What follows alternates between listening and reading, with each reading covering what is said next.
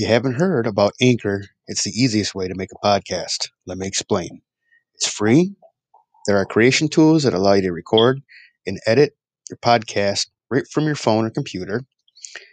Anchor will distribute your podcast for you so that it can be heard on Spotify, Apple Podcast, and many more. You can make money from your podcast with no minimum listenership. That's the important thing, making money. It's everything you need to make a podcast in one place. So hurry up, download the free Anchor app, or go to anchor.fm to get started.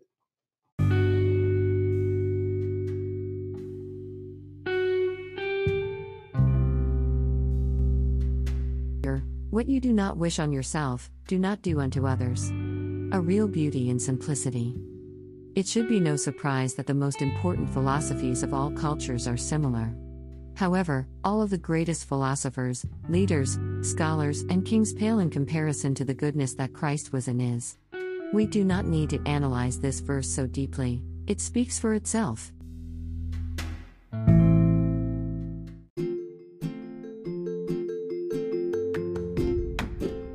And be ye kind one to another, tenderhearted, forgiving one another, even as God for Christ's sake hath forgiven you. Thank you, Jesus, for being my guide. I want to walk the path with you, arm in arm, with your heart and mind. I have not always forgiven those that have trespassed against me, Lord, holding grudges that have burned inside me and caused me to hold on to evil thoughts. I pray that you will help me release these demons so that I can be more kind and compassionate, as your Son.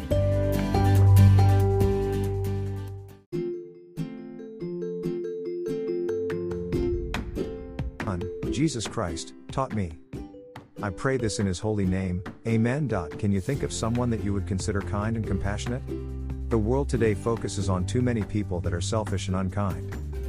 The kind and compassionate generally don't favor the spotlight and can often be taken advantage of by those with more nefarious intentions. How did Jesus live his life? Knowing this, how do you think you should live yours? #